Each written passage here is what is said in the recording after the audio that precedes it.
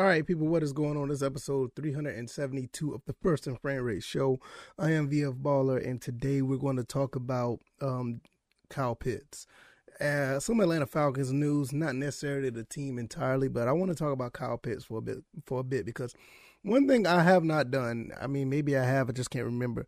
I don't remember a time where I actually focus on this man and the way he plays football and what he's capable of doing on the field.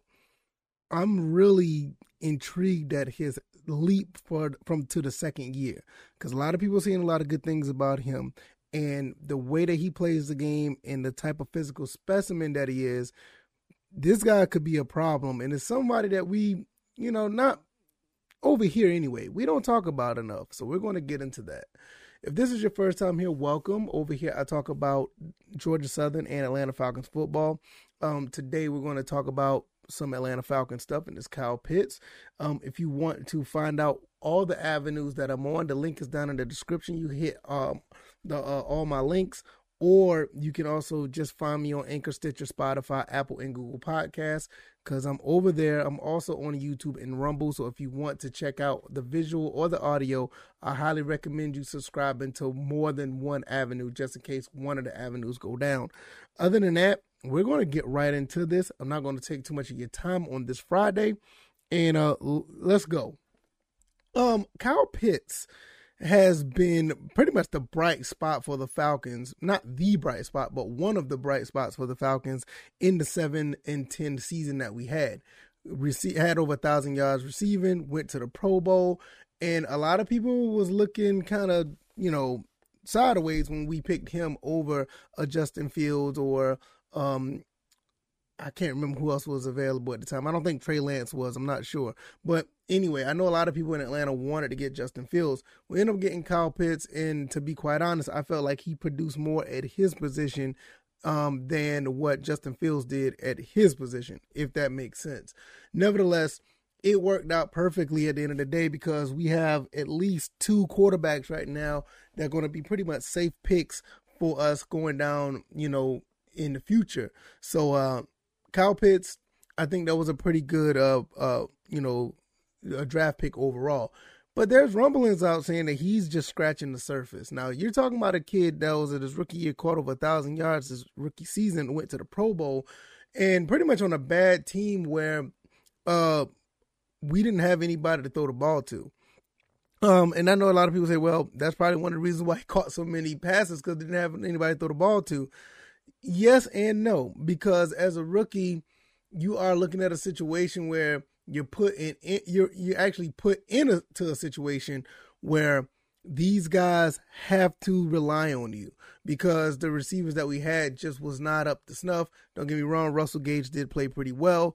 Olamide Zaccheaus did his thing, and we basically pieced together guys to go out there and catch the football. But the prime focus was pretty much on Kyle Pitts and or Cordell Patterson at times. But Kyle Pitts was the guy. And even then, he still was able to put up numbers and end up going to the Pro Bowl, even on a team that thought we probably had no business winning 7 games. For some people are looking at us like, hey, we are the best, we're the best bad team in the league. And I get it. But now this team has just been transformed. And with that being said, we're looking at a situation with receivers all over the place. We've got big physical receivers, and it's going to be hard to actually look into a Kyle Pitts to where he's going to be covered properly.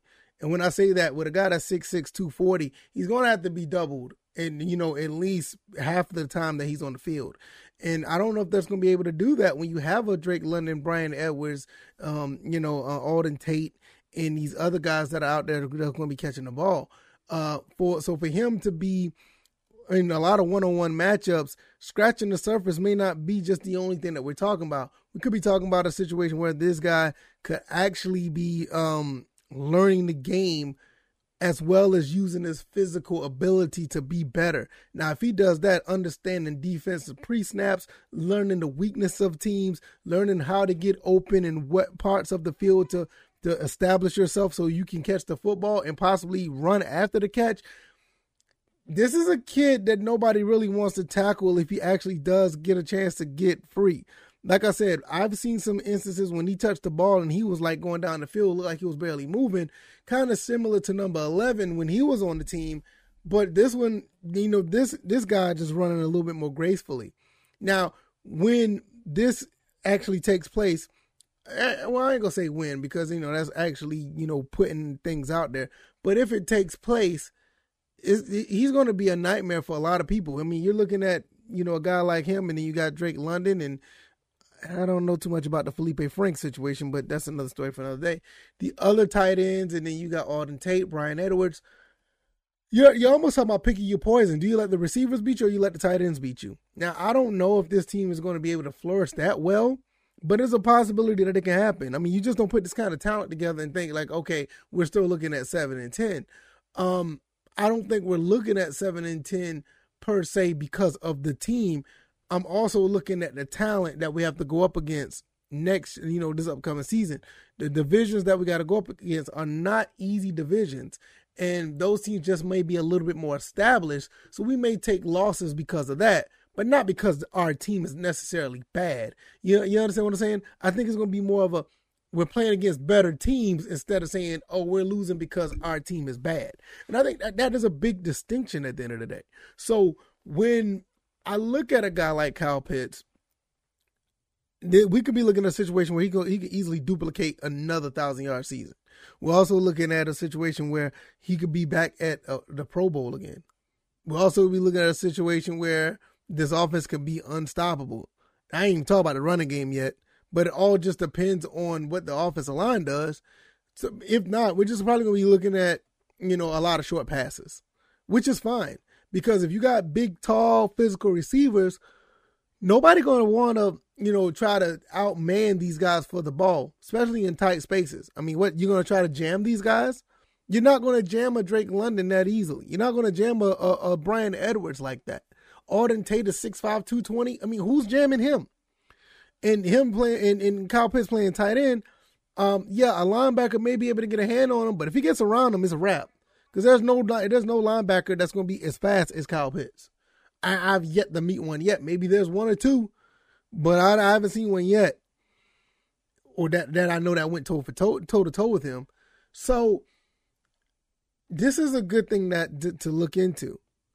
I mean, the physical specimen of Kyle Pitts, learning the game, just like we talked about last episode with Desmond Ridder, he's learning the game at faster than a lot of people thought he would. The coaches are actually impressed.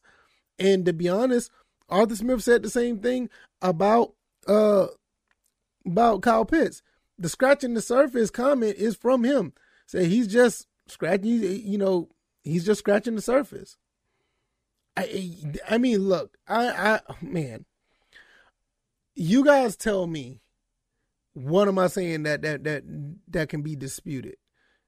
Logically, that can be disputed in a way that, okay, that what you said makes sense. Because what I'm saying is making a lot of sense right now. What I'm saying, I feel that this team, these players, and this philosophy can at least get us more than, at the very least, can do better than what we did last year.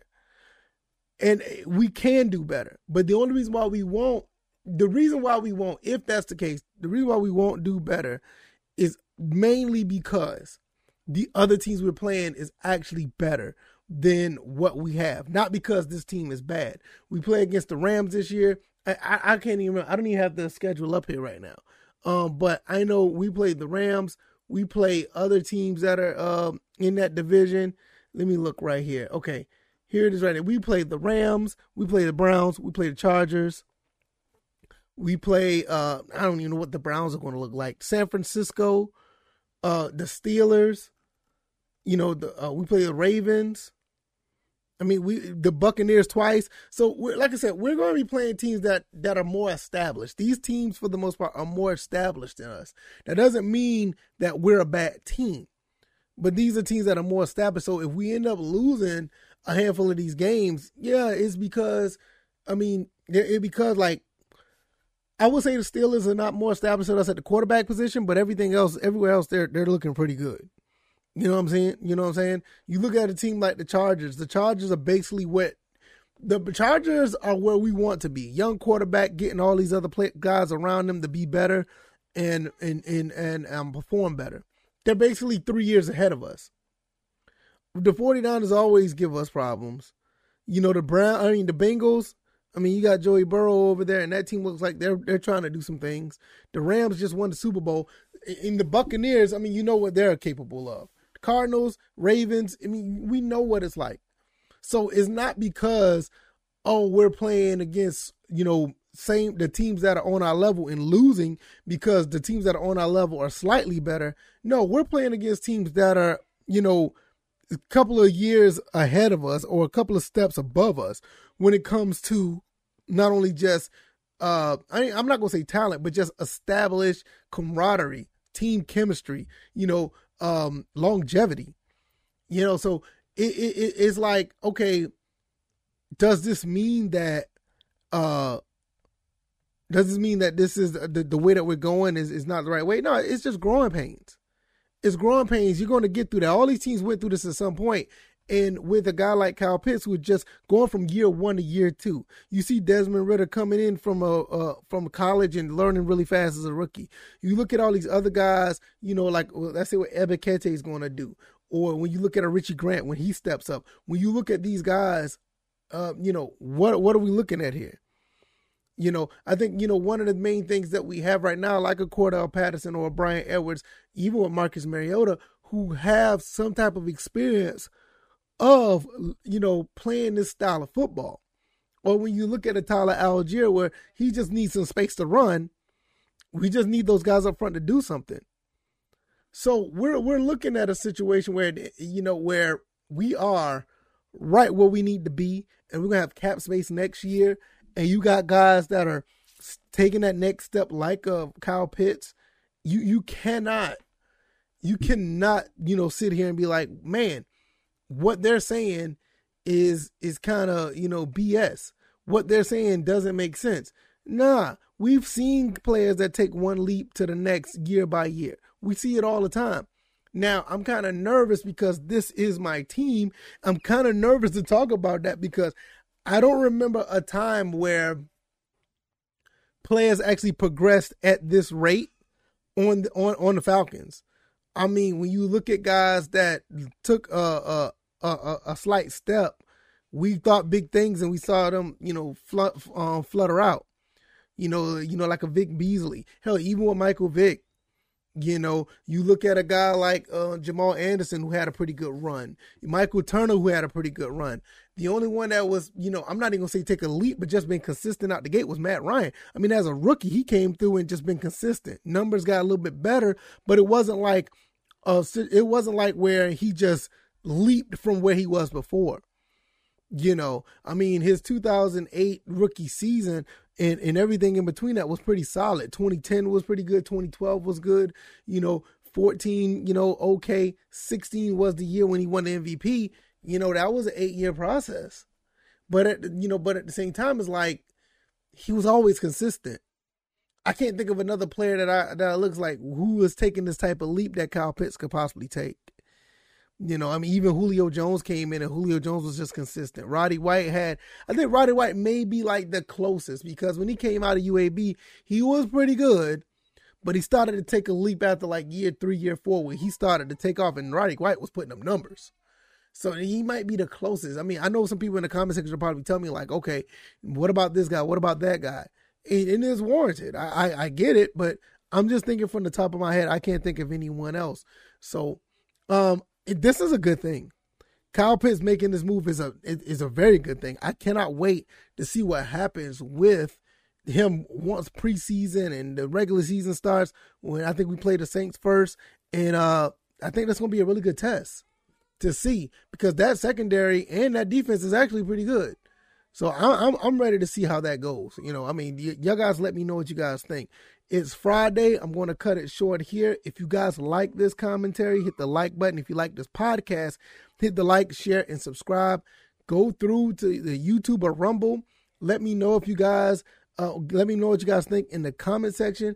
Anchor, Stitcher, Spotify, Apple, and Google Podcasts. Give me a 5-star rating on that Apple Star Chart. Also, if you have something to say that is going against what I'm doing, or you don't like what I'm doing, let me know in the feedback section. Let me know, because I want to get better for you guys. I really do. Episode 372, we're chugging right along, getting closer to 400, and it's all thanks to you guys. You guys continuously making the numbers go up. Guys on the podcast avenue, numbers are great. I cannot thank you guys enough. I want you guys to enjoy your weekend. Have fun and take care of yourself and do things for yourself to uplift yourself and uplift others if you can. All right, y'all, I'm going to get out of here.